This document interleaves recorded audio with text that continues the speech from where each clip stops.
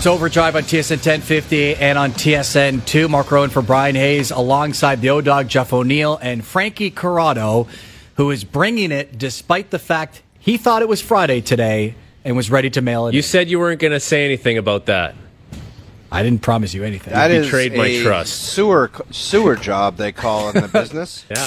Is it ever? Yeah, you just basically put me out to death. I just gave you a compliment Thank that you. you've That's been very bringing nice. it despite the fact that you're like, this kind of feels like a Friday. It did feel like a Friday. And you were dipping your toes into maybe mailing it in, and you didn't. We don't At least mail you it in haven't here. so far. No, we don't mail it in. It's a tough go when you think it's a Friday and it's not. Like when you kind of jumble up a Tuesday or a Thursday.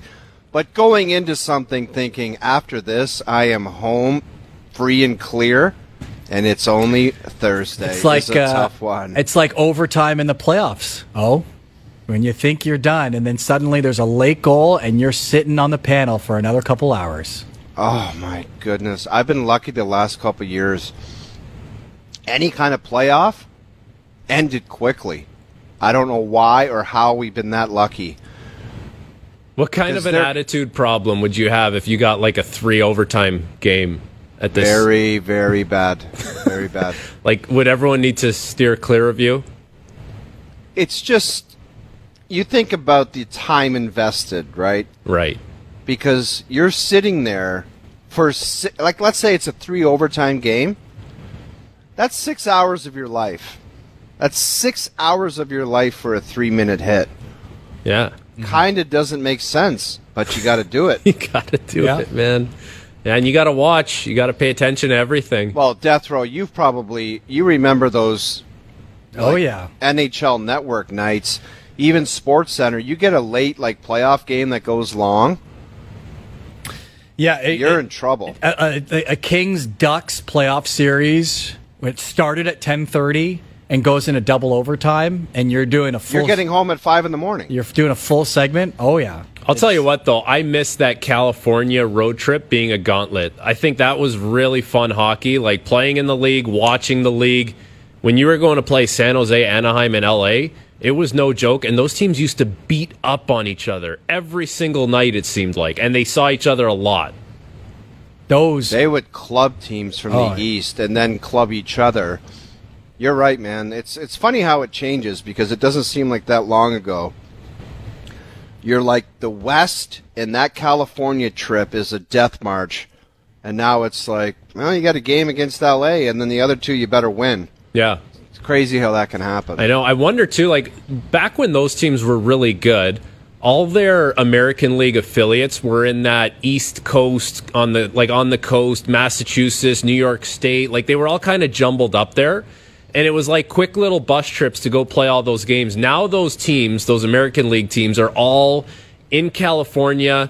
It's flights to get to all these places, so you're missing out on practice time because it's all these commercial flights and the logistics of it. I wonder, I know those teams were good for a long time, and the cycle works that way where now you're not going to be a good team. But I wonder how much that has to do with those teams maybe not being or not developing as much talent as they used to. I'll tell you what, the job I want, assistant GM of the Coachella Valley Stingrays, or whatever they're called. The Firebirds, I believe. Yeah. Like Palm Springs, give me a, I don't know. I'll do an in-between period reports or something for the Coachella Valley. Well, and then just tee it all day long. You know who you got to get in contact with? Your old World Junior roommate, Jason Botterill. And then Troy Bodie. I feel like you have it in there. Could happen. Yeah, I could call Ronnie Francis and say, I want to run. Ron Francis. What are you still doing here? I want to run the minor league organization in Coachella Valley. I don't want to put a ton of time into it, but I want to run it from a distance. What does running it, what does that look like from your end? Are you going to be logistics? Are you scouting? Are you big picture stuff? I will attend home games and make an assessment of the group. Just the group, not individuals, or just the group obviously on a whole? Individuals, but I think I'm smart enough where I could view the home games and make an assessment and update people on how certain guys are doing without traveling, and you cannot contact me throughout the day. I only start answering at 5 p.m. I wonder if Pooley did that when he was running, like he was running the Marlies. He had the pick of the whole league when he decided to come back as an executive. So for sure, bring in Pooley, and I want to ask him in a serious manner. Okay, well, let's welcome in our TSN hockey analyst, the one and only Dave Poulin. Great to chat with you, Dave. How are you? I'm very well. There's nothing like coming in halfway through a conversation when you have no idea what the topic is, and you hear your name, and then you know, and O's going to say, I'm starting this off. Oh, yeah. Pooley, okay. The question is... No idea. We have sat beside each other for a long time. I consider us close friends. Absolutely. If you were running the Seattle Kraken and I sent you an email that said, I would like to run the Coachella Valley farm team, but I don't want to put too much time and effort into it. I would like to just live in Palm Springs and kind of make assessments. What would you say? Hired. That's what I'm talking about. Hired. Absolutely. Absolutely. Well, you'd have to spend time there. I'd want you in Palm Springs. That's right, and I only want to go to the home games, and I'll give updates on players and how they're kind of maturing and getting along, and that's my gig. Would you go on the ice? Would you be an on-ice after practice guy, or are you just eye in the sky strictly? Well, the most important question is, what time is practice? Because I have a lot of other stuff going on that involves... Well, you're the boss. You're the boss. Yeah, like, that's right. The practice revolves around your tee time. So if you tee it off at like 7... Let's say a 4 p.m. afternoon practice schedule. Okay. There's no way. Okay, so you're playing 36 holes, then you're getting to practice. No, that makes total sense to me, because that's closer to game time. I don't know why guys practice in the morning and then play games at night. It doesn't make sense. Because guys will sleep in. They'll sleep in till noon, Pooley, don't you think? O's got a whole new program going. I think at the end of the day, I'm going to look into that post-retirement when I leave TSN, which who knows when that will be. Coachella Valley would be just a nice place to hang out. You get the mountains there. You get good temperature. I think you'd be great there. Pooley, was that your schedule when you were the GM of the Marlies? Obviously, you had a role with the Leafs, but you were running the Marlies. Did you just kind of give certain assessments, or were you a little more hands-on? Yeah, I was a little more hands-on. And O would be too. See, he'd get there, and he talks like, it wouldn't be his focus, but he'd get involved, and I'd been beside him on the panel. He gets into it, and he'd be locked in. It'd be just a temptation of getting them out there that would be good. You know your people. Yeah. I do. You got to know your guys. Should be a pretty good one tonight between the Bruins and the Oilers. This Bruins team, it's historic. Now, where do you put them in sort of the pantheon of great teams? Pierre brought up the Canadiens of the 70s. We were also bringing up the Red Wings from the 90s and the early 2000s. Like, from what you're talking, or the people that you're talking to around the league, are they in that category before doing anything in the playoffs, or is there some hesitation because of, I don't know if it's Allmark, or I don't know if it's because there's so much parity, but where do they rank at the moment? No, I don't think it's their goaltending. I don't think that's a point of conversation at all. But I do think winning in the playoffs is the ultimate. And I think of good teams I played for. We had 119 points one year with obviously no points for losses or that. But and that was a really good team. And I think of how easy that year was to cruise through. Like, you just cruised. They've lost 8 games this year. Mm-hmm. And you just think about that. And, I looked at the first half of the year and they lost like 4. And I thought, wow, what a first half of the year. And then they only lost 4 in the second half of the year. So, to have 103 points after only playing 62 games, it's a crazy thought. And I do think they're for real. I also, when I look at them, think about how many things have to go perfect for this to happen. And the kind of good fortune you have to have, and Krejci coming back and playing well. And, even the Hall of Zacha trade to fill out that second line, Zacha's been really good for them. and Bergeron to come back. And the guys that were banged up at the start of the year that we didn't even think were coming back, not only come back early and play great.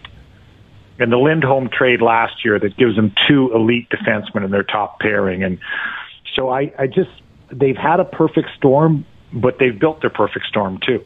And I think they're that good, guys. I really do, because they can play any type of game. They can go up and down with you. They can bang with you. They get a little nasty if they have to. They've got all the components, and they've got 2 goalies. I mean, we talk about Allmark, but Swayman's, he's as good a backup as there is in the league, if you call him that. I mean, he is. So now you can play Allmark when you want to, and, you know, you can get Swayman in there a lot. You've got that backup if anything happens. So from top to bottom, I do think they're that good. And, you know, it's interesting because we obviously watch a ton of hockey, and you focus, you know, I work in sort of the loop of our teams, and the most I do are Toronto, Montreal, and do Ottawa quite often, and I'm involved with Winnipeg. So you watch those teams with a certain focus, but you look at the schedule and you pick games, and you'd say, okay, well, I got to make sure I find out what's going on in that game tonight or that game. I'm really looking forward to this game tonight between Edmonton and Boston. Like, really looking forward to it. No vested interest, just watching a really good hockey game, and I want to see how the bigs play for Edmonton. I think Kane's coming back in this game, and you know, I wasn't all for the Kane signing, but boy, oh boy, he's become a big part of that group. And Ekholm is good, and he's going to be a good addition for them. You mentioned the goaltending with the Bruins, Pooley, and the Buffalo Sabres. Kevin Adams, I think, has done a remarkable job of piecing it together after Eichel left. How much would it suck to look at Allmark and what he's doing? Because you would have to think next year or the year after, that's going to be the last piece they want to put together to be real serious. And you're having a guy that you let go in Boston winning Vezinas. I don't understand that one at all. I don't know who made that decision. And then I thought, okay, well, let's really dig down on Buffalo and how he was there. Like, he was over 500 as a goalie on a really lousy team. Even if he sucked, though, Pooley, it would still. But he didn't it would suck, still. I know, but even if he did, it would still stink to look at him now and say, "Oh my God, we're going to need a goalie," and look how good that guy is. And you could buy that if he had really been lousy in Buffalo, but he wasn't. Yeah. I mean, his last year there, I think he was 3 games over 500, and he had a 915 or 918 save percentage, and that was a lousy team. And he was 27 years old. And so I don't get it. 6'5", 215 pounds. So nothing to me about that. And you're right. Kevin Adams has done a nice job there, and he's got out of some difficult situations, the Eichel situation, and they've made good decisions, and they've done a nice job there. But man, that one, I'm assuming he got advice from someone on that. Because he would have been pretty new in the position, right, when he got in there. And I'm assuming he went to his goalie guy and said, what about this guy? And whatever he got, whatever information he got, it wasn't very good. Because that's a good goalie, and they're hard to get. Now, his perfect world is this Devin Levi, who he picked up in, I believe, the Reinhardt deal, was a Florida draft pick, the kid that was in the Olympics, or the World Juniors, rather. If he comes through, he's having another good year at Northeastern. If he comes through and ends up being the guy for them in the future. But, man, I don't understand that one at all. Pooley, we talk about certain benchmark games as things coaches will refer back to, both positively and negatively. One of the other things coaches like to look back to is points of adversity throughout the season. And when you look at Boston, the only thing I can think of is they lost 3 in a row before the All-Star break. Then they beat the wheels off Toronto going into that break. Do you believe this team has faced enough adversity, or is that maybe a little overrated, that you need to face some adversity before you head into the playoffs? I think that team has enough. They have enough street cred. I mean, they've been around long enough, and they still got a couple of guys that have won the Stanley Cup in 2011. But losing to St. Louis in the finals, there's still a good portion of that team there. They've been through enough. I don't think that's an issue. And I also think there's enough caginess in that room when something happens and enough different points. And it's interesting because their real superstar, I guess now their biggest superstar doesn't even play on the first line. Mm-hmm. And that's David Pastrnak. So think about that. Who are they matching up against? He gets good matchups. and he's playing with Krejci where his comfort level is really high. But I think the guy that put them over the top, and as good as all those players are, I think that Hampus Lindholm put them over the top in terms of balance things out and, let guys play in their role better. And that's just a flat-out good hockey trade last year. And I know it was a trade deadline deal, and he was a UFA, but they signed him right away. Man, he puts them over the top in terms of just having a really good player there. He's a big guy.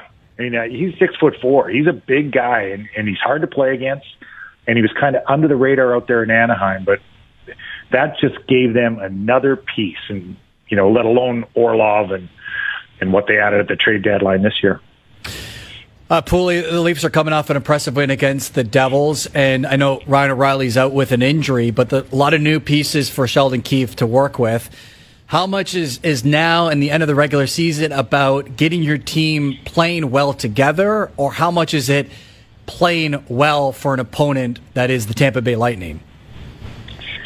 I don't think you can just focus on the Lightning. You've got to play well, and you've got to put the pieces together. And, we think we know what the pieces are because we sit and watch them, but Sheldon Keefe's the only guy that really knows what the pieces are and what he envisions. And even on defense, he's got to get his defensive pairs lined up and going. I think he's got to get maybe the most important piece right now is Morgan Rielly to get him back on track, guys, and the track that, when he's playing his best hockey. Then he's been out of sorts a little bit, and if you're starting on defense, that's who you're starting with. You know what you're going to get from Giordano, and I think Morgan Rielly's the guy. I think you get him straightened out, you get him on target, you get him back in sync.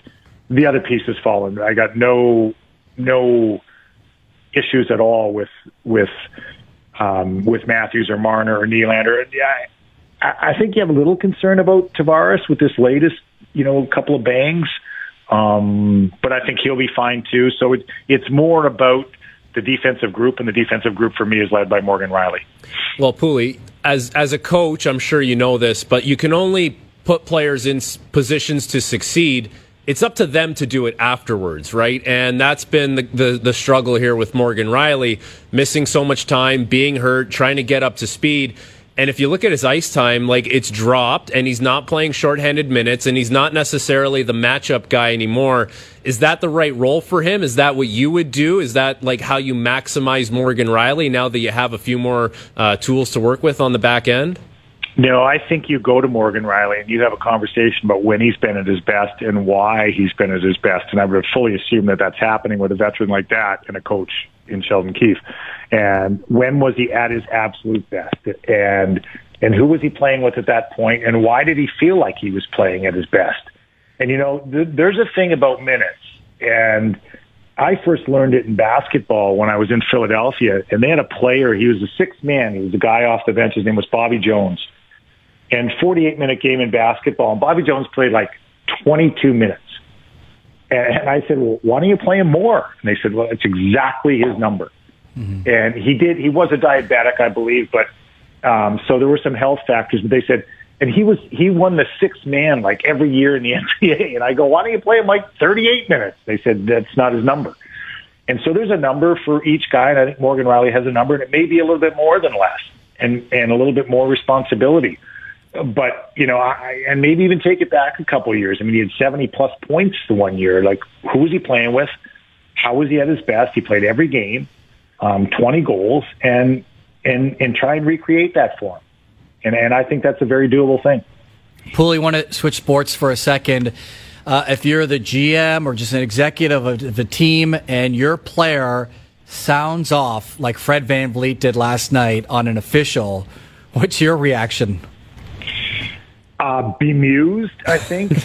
I think that's a good word. Are you paying the fine for him, Pooley?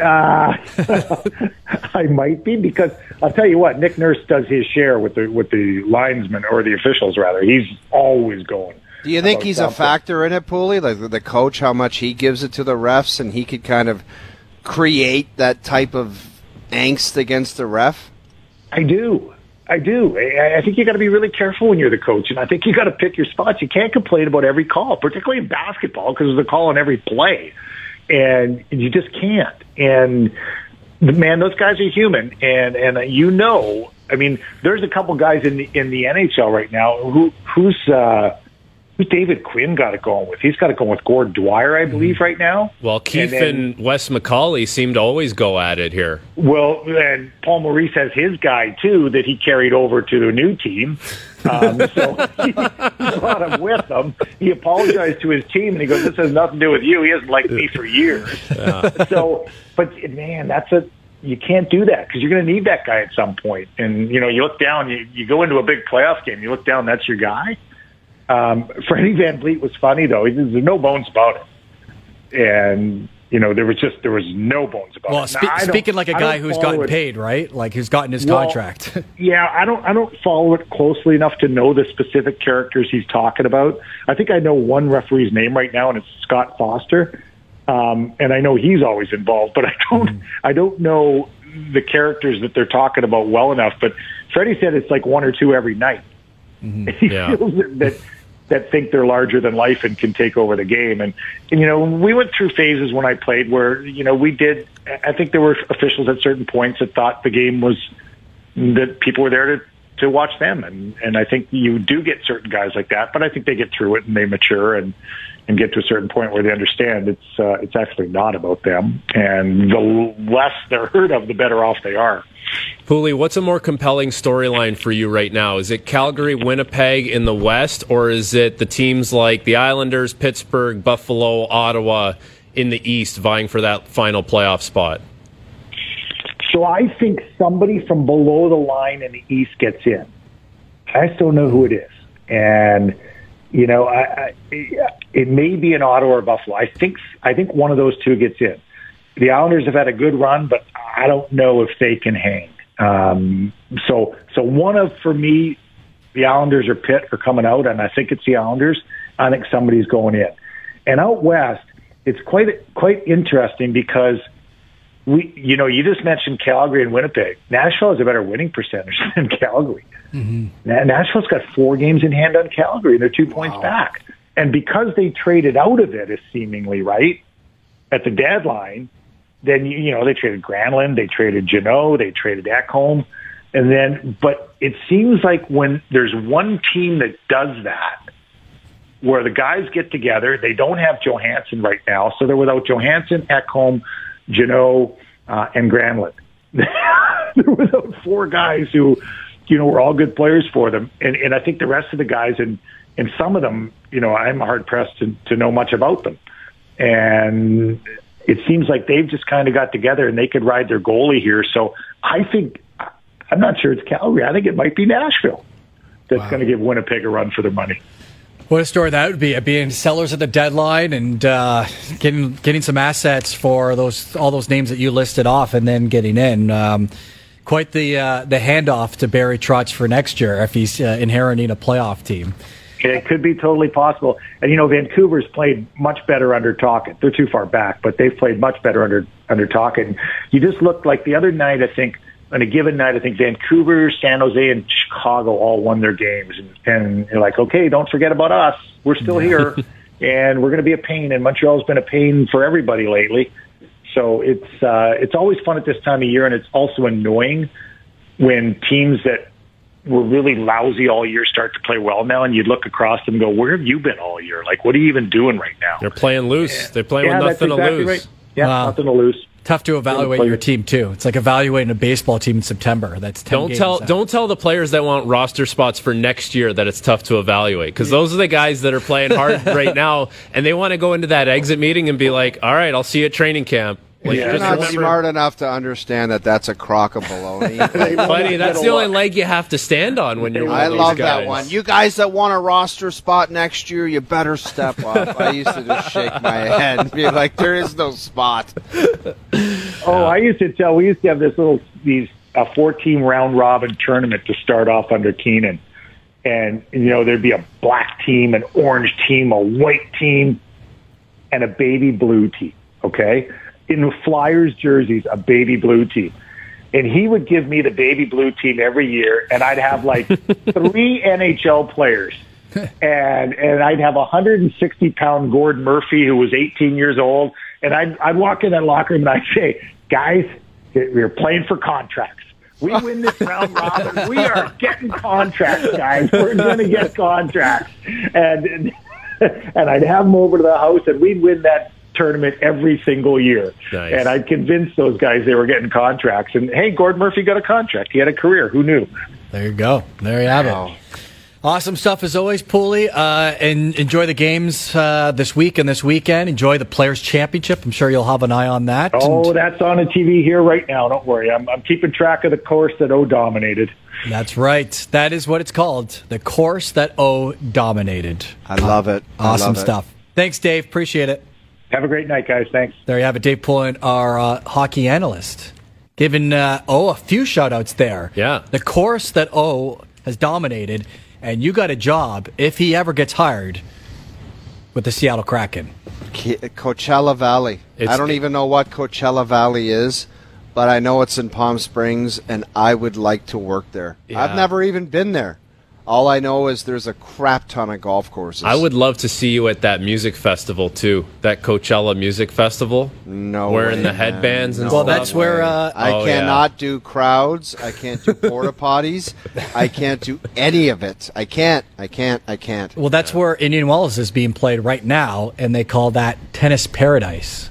Right. So- For it's going to be Hockey Vacation. Well, Death Row. Why don't we have separate vacations? We'll go to Coachella. Mm-hmm. You can watch the tennis. Yep. I'll tee it up. Yep. And we meet for dinner. I love it.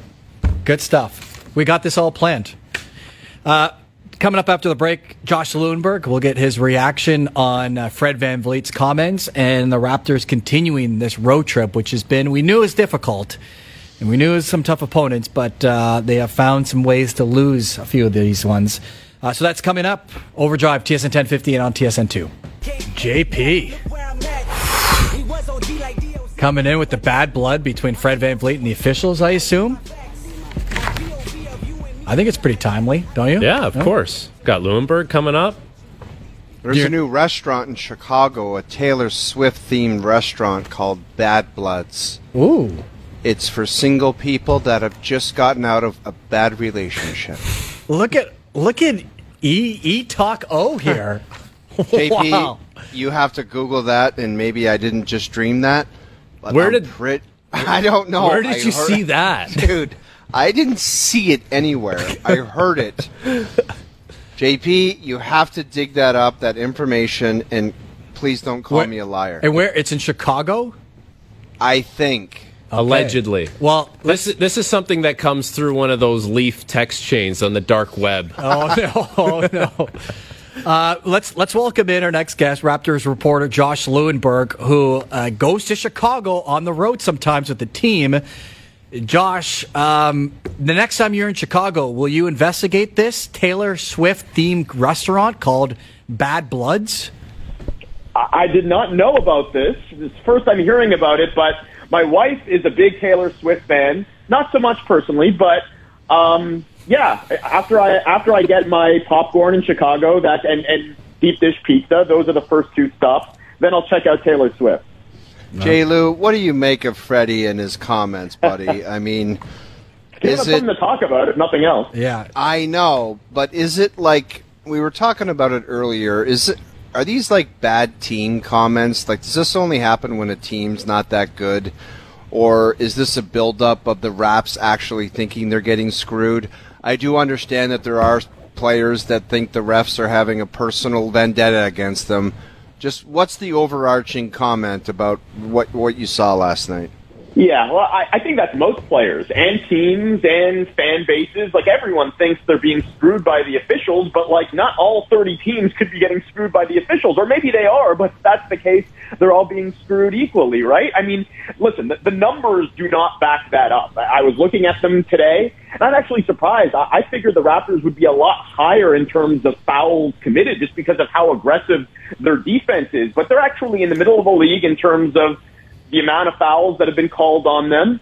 They're 12th in the league in free throw attempts and 12th in the league in limiting free throw attempts, which is both above average.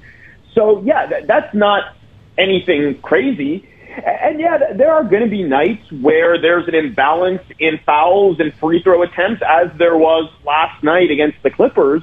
But I'm always surprised when the first reaction is, well, let's blame the officials for that. I mean, sometimes the officials are to blame for that. but they're not Oprah. You get a foul and you get a foul. Like, their job is not to divvy up fouls equally. There are some nights where the Raptors are fouling a lot, right? Because I mentioned it, they are a really aggressive defensive team, and on nights where they're not especially sharp and they're not defending the way that they should be defending, they do. They commit a lot of fouls and they put teams on the line. So, yeah, I think in some ways, listen, it's convenient right now today that the narrative is, well, Raptors versus referees, when the Raptors didn't play well enough last night. And that's been the case most of the season, where, I know there was a lot of disappointment after that loss to Denver, and obviously the attention was on the officials there because of how close the game was down the stretch and the controversial ejection of Scotty Barnes.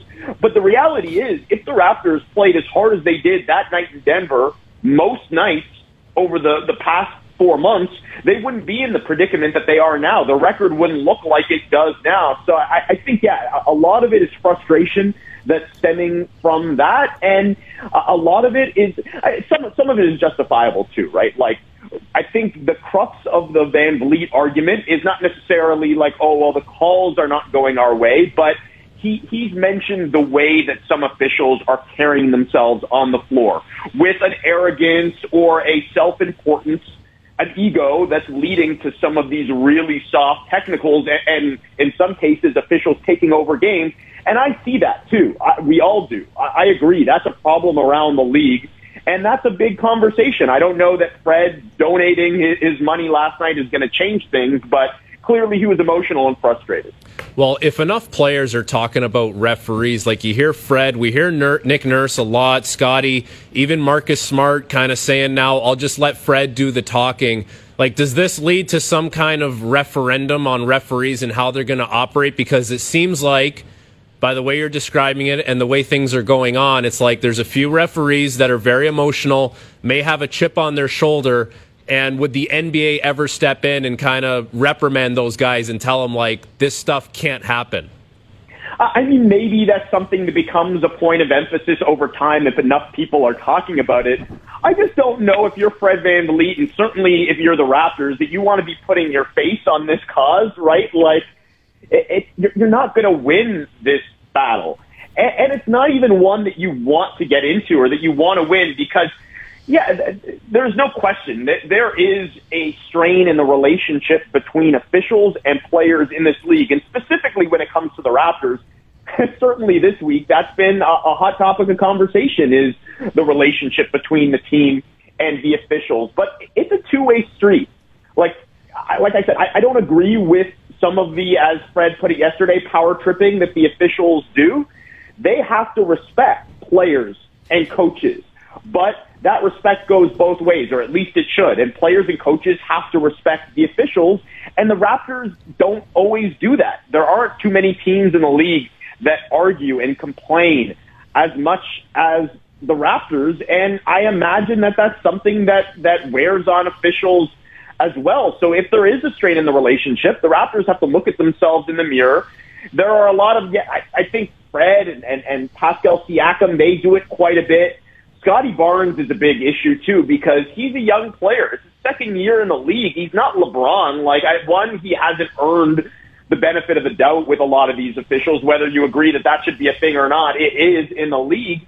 But also, like, Van Vliet and Siakam, they built a relationship with a lot of these officials. Not always good relationships, but at least, like, they know who they're dealing with. They know their audience. They know what they can get away with and what they can't. And as we saw in Denver, Scotty doesn't really know that yet. And he talks a lot, more than I can remember any rookie or sophomore player having conversations with the officials. And then, oh, by the way, Nick Nurse has a lot to do with it as well, too. I think it starts at the top, and I don't think he sets the greatest example in terms of, like, letting some stuff go, playing through some stuff, because this is a team, we talked about the quality of this team right now, they're not good enough to lose focus as frequently as this team tends to lose focus when the whistle isn't going their way. We saw it in Denver, and I think we saw it last night against the Clippers as well. J-Lo, you talked about Fred's relationship being strained with the refs. What do you think his relationship is with the Raps and being here? Does he kind of have a look to you where he's somewhat almost surprised that he's still a Raptor, possibly disappointed. Just where do you think he's at? Because I thought that there was going to be some turnover and some change, and that never came to fruition. So where do you think his head is at?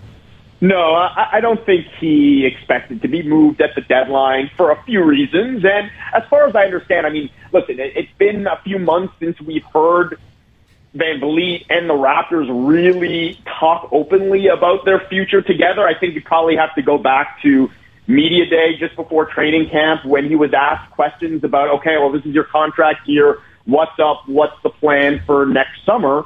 And they, at that point anyway, both Fred and Masai Ujiri were very open about saying, like, this is a long-term marriage. It's a long-term relationship. Yeah, they're going to have to figure out contractual stuff, and there's going to be a negotiation. And knowing the parties there, Masai, who's a shrewd negotiator, and Fred VanVleet, who's a very savvy business person, like that's not going to be an easy negotiation. But they've always said that their plan is to move forward together. Now, things have changed considerably over the last few months, just given the season that the team has had and the season that VanVleet has had. I mean, he has turned things up recently. I think he's been pretty solid here over the last couple of months, but he's had a slow start. He's struggled with his shot, and I agree with you. Like, the body language isn't always great. There's certainly some frustration. He just spoke to the media recently, kind of addressing his comments yesterday, and he did say, like, there's been a lot of frustration this year that he hasn't had in years past. I don't see that as being directly with the organization or a reflection of not wanting to be here. As far as I understand, and I haven't spoken to Fred directly or even the organization directly, but as far as I've heard from people around the situation, their plans have not changed. They still intend to move forward together. The Raptors see VanVleet as part of their core moving forward. And Fred, yeah, like, it's going to come down to dollars and cents to some degree, but I think he wants to be here as well, too. But as we also know, things can change in a hurry in the NBA. J-Lou, the Raptors will wrap up their road trip against the Lakers, who are without the services of LeBron James. And it's funny that these two organizations are in the same spot in their respective conferences, and yet you look at what the Lakers have been trying to build. How have you assessed how they've been able to handle the injury to LeBron James as they try to get that team into a playoff spot? Well, they've been pretty good. Like, they've won, I believe it's 6 of their last 8 games. Anthony Davis has been a monster. It's been a weird season for him because when he's been good, and a lot of it has come with LeBron off the court, when he's been good, he's been really, really good, but he's also drawn some ire, too, as he has throughout the course of his career for either being hurt or not entirely reliable. And I know they want a championship together, but I still don't really know about that pairing and how good they are together. I think that still kind of remains to be seen. But I like some of the additions they made at the trade deadline, and they're a team that's hungry right now. They're playing for something, as were the Clippers last night. I mean, that's one of the reasons why, like, if you're the Raptors, you can't be taking these teams lightly right now. As tight as things are in the East, they're even tighter in the West. Going into last night, there were 3 games separating 9 teams in the West, with the Lakers and the Clippers being right in the middle of it. And that's why I said earlier, like, if you're the Raptors and people are talking right now about the officials, it's probably a good thing for them as opposed to talking about the fact that they're 1 for 3 on a road trip and could be 1 and 4 if they lose a very losable game tomorrow against the Lakers team that's playing well. That would be a disaster considering where this Raptors team is right now and how much is at stake in every one of these games. So, yeah, 2 and 3 sounds a lot better than 1 and 4. This is pretty close to a must-win game for the Raptors given their situation. Awesome stuff as always, J-Lou. I appreciate you joining us here on Overdrive. All right, guys. Talk soon. There you have it. Josh Lewenberg, TSN's Raptors reporter. Again, it's the Raptors against the Lakers, 10:30 local time tomorrow night, as the Raptors look to salvage a win on this road trip. Death Row? Yep. Get us to break because we got to play Life or Death Row after dark. And there is a doozy waiting for us on the other side. In the chamber, a doozy? Oh, yes. Okay. When Frankie tells you to go to break, you go to break. Overdrive. TSN 1050 and TSN 2. A Death Row After Dark.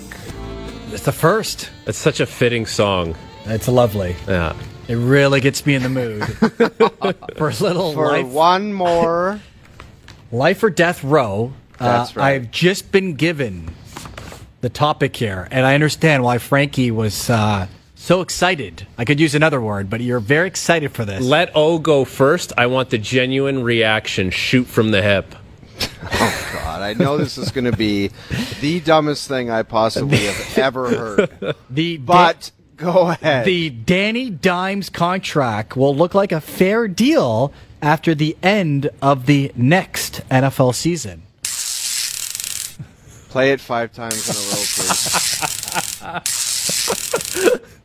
One more. You guys know my take on this. I get it. Hayes has been beating it into me, okay? Beating it into me that you need a guy, and if he's pretty good, you're going to get paid. I just find it bizarre, like a $36 million signing bonus when you start like pre-tournament camp or pre-season camps, OTAs, whatever they're called. You know you don't have a chance to win the Super Bowl. That's what I find crazy. JP, give me life.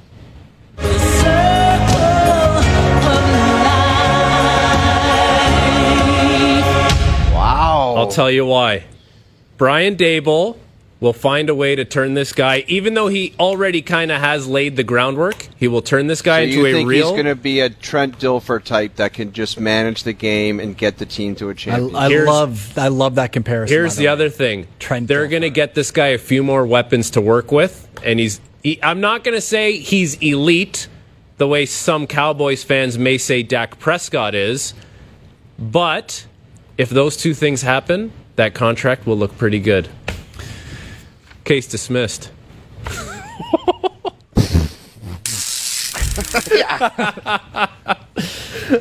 If I'm the New York Giants, you have to answer this with integrity, Death Row, not as a Dallas Cowboys fan. Give me the sizzle. No. If I'm answering it as a Dallas Cowboys fan, though, give me Simba. This is great. Yeah. So as a Cowboys fan, you want him to what? I don't overpay a mediocre quarterback, please. Well, yes. You got one yourself down there in the Lone Star State. Okay, dude, you can't think that Dak Prescott's going to take you to the promised land. You can't seriously believe that. He's better than Daniel Jones. TBD. I can't argue with that. Can't argue with that. There you go. What if Daniel Jones ends up being better than Dak Prescott? Is it a possibility? We might have to retire Life or Death Row. The only thing I agree out of all the comments about the Giants, I think Daboll's a real deal coach. Right. I really do. He seems like a Belichick disciple of some sort. Wasn't he with Belichick at one particular point or another? Mm-hmm. Well, he's the only good one. He's the only good Belichick disciple that's been a head coach. Yeah, it didn't work out for other guys and continues not to work out. Right. But he seems like he's real deal. And maybe he thinks that he can mold this cat into something special. And I hope it happens. When you're making comments on athletes, it's not like you have a personal beef against them. It's just what your own assessment is. Sure. I've never been a fan. I am fine with this contract. I love it. Overpay for Saquon Barkley. Do you think it's a good bet, Death Row? For the Cowboys? It's a lovely bet. No, for the Giants. Great. No, I don't like... Yeah, I don't know. I think Trey Wingo was on the show yesterday and kind of broke it down as it's really a 2-year deal. It's not a 4-year deal, and you don't like it's. Yeah. It's kind of we're not sure where we're going with this team. He was too good to get rid of him, but he's not an elite like top 5 quarterback as O has pointed out about Dak Prescott. Anyways, all right. Today's best bets. Score. Okay, go ahead. Today's best bets are brought to you by FanDuel. Bet on all your favorite teams on the FanDuel Sportsbook app. We are taking the over at 6.5 in the Devils Capitals game. The Habs are playing well, so we're going to take them at plus 1.5 at home versus the Rangers. You'll be talking about that on SportsCenter. Yeah, buddy. And finally, the game of the night, Oilers Bruins. We're going to take Connor McDavid to score anytime at minus 104. Today's Best Bets brought to you by FanDuel. Make every moment more and get your winnings fast when you download the FanDuel Sportsbook app today. Good stuff. Predict the score of the Oilers-Bruins tonight, and the winner gets a lunch paid for by the other two guys. I'll go first. 4-2 Oilers. Oh, 4-2 Bruins. Damn it. Death row? 5-3 Bruins. You heard it here. Yeah. Wow. You and I will be back tomorrow. At 4 p.m. And we'll chat then.